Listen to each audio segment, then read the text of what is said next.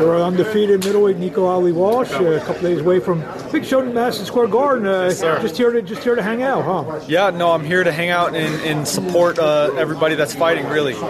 First few fights, how would you assess your first few fights of your career? I'm very, very happy with the trajectory that I've been on.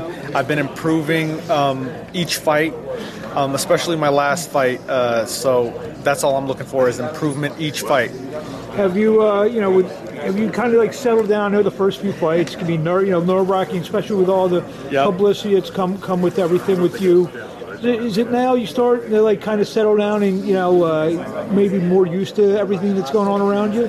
Honestly, after the first fight, I felt like I was born for this. I felt like I was used to it because the first fight felt like I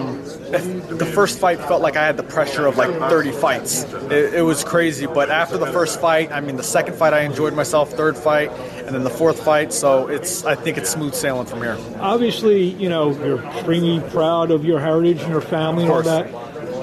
Is there how many fights do you want it to be where we're talking about Nico ALi Walsh, the prospect / contender, rather than the grand? It's almost like that's your name now, Nico ALi Walsh, the grandson of Muhammad Ali. Well, I hope that people start talking about me like that now. But it's all up to the person. People love my grandfather, so of course it gets annoying at times. But I understand the respect and love that people have for him. So if they want to call me that, they can for now. But there will come a point where they're going to have to call me Nico ALi Walsh. Oh, also, he happens to be related to Muhammad Ali. When we can get you back in the ring? I'll be back in the ring in April. April? I know top rank, the cards always, which card do you know yet? Or I do, but I'm not allowed to say yet. Okay. But I will be back in April. Could be Michaela, could be Shakur, somewhere in between there.